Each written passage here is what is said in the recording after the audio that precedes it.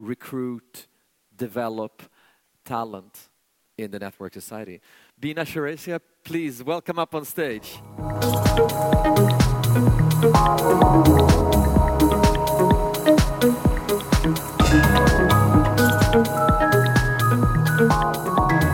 So great to have you here, Al. Hey, very welcome to the Science Stage. So how does it feel to wake up in the morning and have so many people to care about in I don't know how many countries, how many cultures and ages and so forth? Feels great, actually. I'm lucky to work at a great company.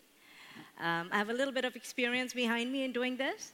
So for me, it's every day is a new day, a day in which you can make a difference. And what I worry about then is, am I forward-thinking enough to anticipate some of the things that I might not be doing or I might not be thinking of right now? But I was going to ask you what are the things you're not thinking about right now, but I had to find a new question. I mean, you've been in Silicon Valley, you've been working there extensively, and you've also been working with very, very large organizations. What are some of the things that you think will change in HR that is going to be completely different than the sort of the HR challenges? Or maybe how has it changed? And then we can look at how it will change. How has it changed since you started? I'm going to age myself and date myself when I tell you this, but it's changed tremendously. So, if you think about HR, you think about some basic elements, right? If you think about people, you think about hiring them, you think about developing them, you think about rewarding them, etc. So the pace of change is so fascinating, even since the time when I graduated from college. So let's just take one part of it. How do you hire people? Right?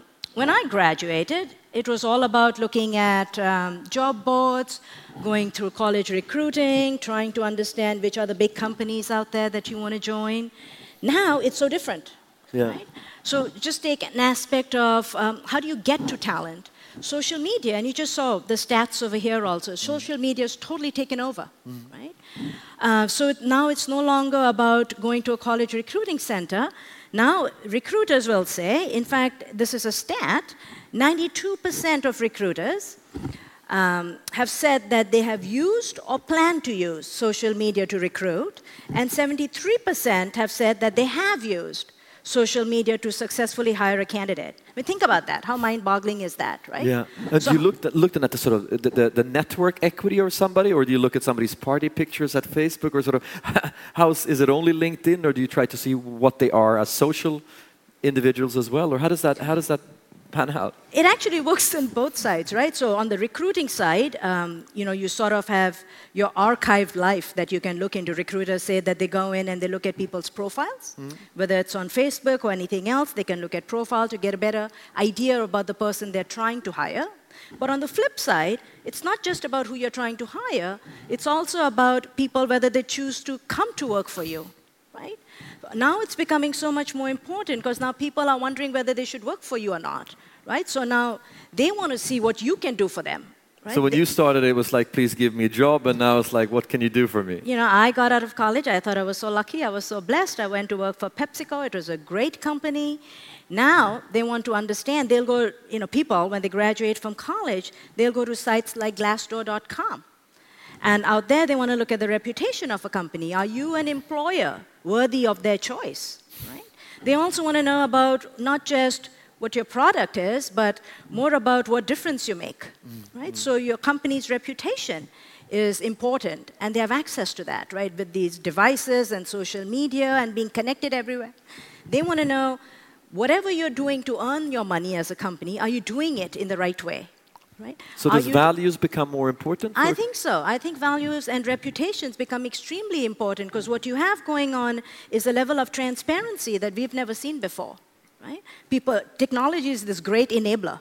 Right? It's a great equalizer. You have access to information, and you're constantly connected in your network. And so you're talking about which company should you join or should you not join, right? What products are they doing? Are they socially responsible? Do they have sustainability? Things that people never thought about in the past become so important now. So technology is becoming a much more important part of HR. So is it going sort of from an touchy-feely art to a science, or how's that going to evolve? As the world evolves and the change takes place, and accelerated change that we have today, ways of working have to change, and same in my profession of human resources, right? So I talked to you a little bit about recruiting. Now if you think about development, right? When you think about development and how do you build the skills and the competencies that you need, that's changed, right? Before, it was about going to a classroom and taking a training class. And then we came up with this concept of 70, 20, and 10, which really says development takes place 70% through experience, 20% through learning from others, and 10% through formal learning. Well, that paradigm is now being called into question, right? Because with technology, you can access anything you want anytime, so the classroom becomes history. The training room becomes history, right? So now it's about the 70 and the 20 sort of seep together. So you can't rely on the same parameters. So how you develop people also has to change. You have to have different ways of getting people to learn from each other, leverage their network, especially when you think about the digital natives or the millennials. We had a little HR pre-sign breakfast today where we gathered a lot of the interesting HR directors from the region.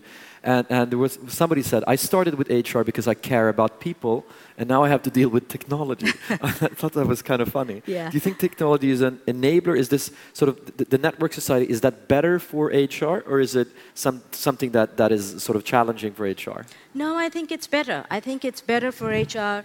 It's just your way of working has to change. So technology is an enabler, will be as much of an enabler as you allow it to be. You can shy away from it, but you really have to deal with it, right? And you can use it to allow you to connect with your employees in ways that you never did before. You can use it to find out about your employees. You can use it to motivate them and encourage them to work in ever better ways. But there must be a cultural sort of rift between somebody who's 60 years old, they're sitting in Sweden, they've been with Ericsson for a very long time, they're very good at what Ericsson has been doing for a long time, and then you recruit somebody in Bangalore who's 18, and then you recruit somebody who's in Silicon Valley who's 30. Sure. Different places in the world, completely different maybe generation of thinking. Yeah.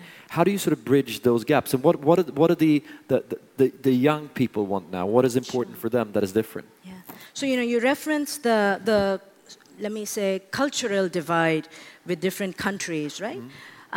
That there are ways of dealing with, because most global companies operate in so many countries that it becomes sort of seamless. The more challenging one is the generational difference, right? When you have a multi-generational workforce that you're working with, and you have technological shifts, right? So how do you bridge the gap? So, and I'll speak more generally also, not just about my company, but if you just speak more generally, and if you think about what you have to deal with, you have a generation that works very differently. They question all parameters. They learn from each other, right? They are wiki smart. They work hard and they work slow. They want to work on tasks that they find exciting. They rather ignore or not deal with the routine and mundane tasks. And then you have this other generation that's more used to rigor and hierarchy and structure and best practices. How do you bridge that? Especially if you have managers that belong to one side. Yeah, so the managers are the old guys. And Your words, not mine. And then you have the rest, right? So how do you bridge? So as I think about it, you got to bridge certain gaps, right?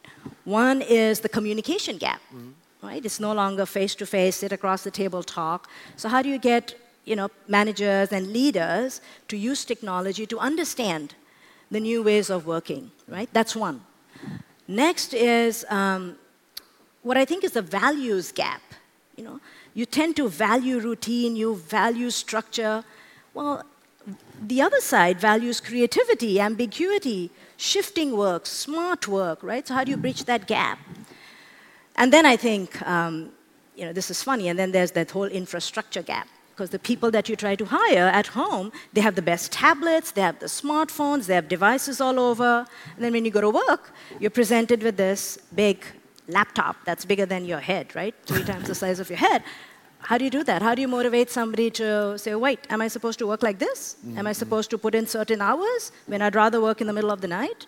Right? So I think you can use technology to get past all of that and work smart and work in different ways. But how do you manage then if you're not, how can you be in charge when you're not in control?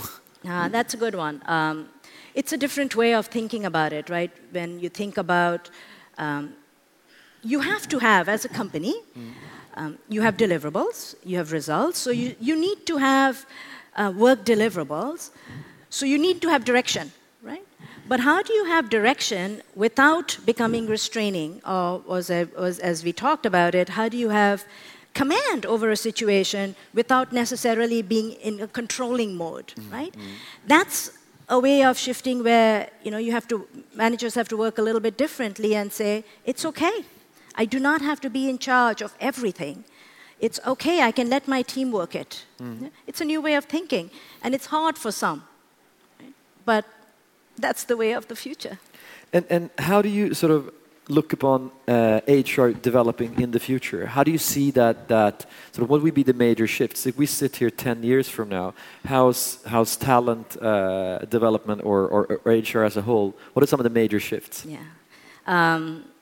It's crazy, isn't it, when you think about change and you think about, when I grew up, you always had this axiom that the past is a reliable indication of the future, right? You think that the sun always rose in the east, so when I wake up tomorrow, the sun's going to rise in the east. Now you start to question that, right? With this rapid pace of change, the work that you do in human resources, the work that, even if you're not in human resources, if you're working and you have to, how do you hire people differently? How do you develop people differently? So I think we'll start seeing shifts where what worked for us in the past won't work. So that means, classroom is history, workspace is history, right? Your workspace, the divide between your work life and your private life becomes blurry, right? So in the past, you put in your 40 hours days, then you went home and you managed your life and everything else, right? Then it started getting a little bit blurry when you sort of took work home. You could take your laptop home. For the next 10 years, you got to think about, what'll that be? Where is the divide? Is there such a thing as a divide? Is there lifestyle work? And how do you deal with that? How do you still manage to get deliverables and results when all the ways in which you've been used to working are different? And maybe also when career goals are different. How do you see that? What is sort of in Silicon Valley, if you're 25, what is career for you? Yeah. Career goals used to be linear. You do well, you get promoted up, you do well. Now that's called into question. Because it's less important for people, and I think it'll be even more so to your earlier question, Ola. It's less important for people to think about linear growth, right? Now it's more about spider webs. Right? So it's not unusual in Silicon Valley, and I would warrant in other countries as well, that people really want to work for certain people. And because everything is transparent, they know. Everyone knows everyone, right? You may not physically know somebody, but you know of people. Their reputations precede them, right?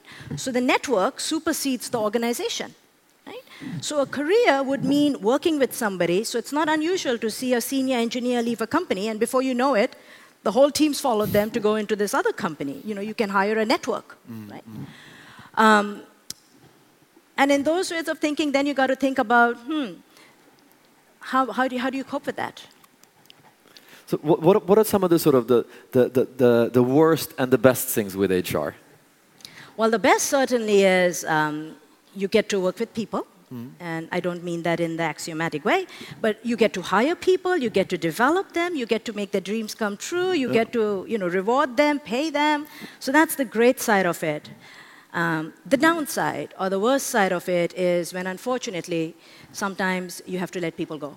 And that's never easy, no matter when it happens or how often it happens. That's the hardest part, when you have to let good people go.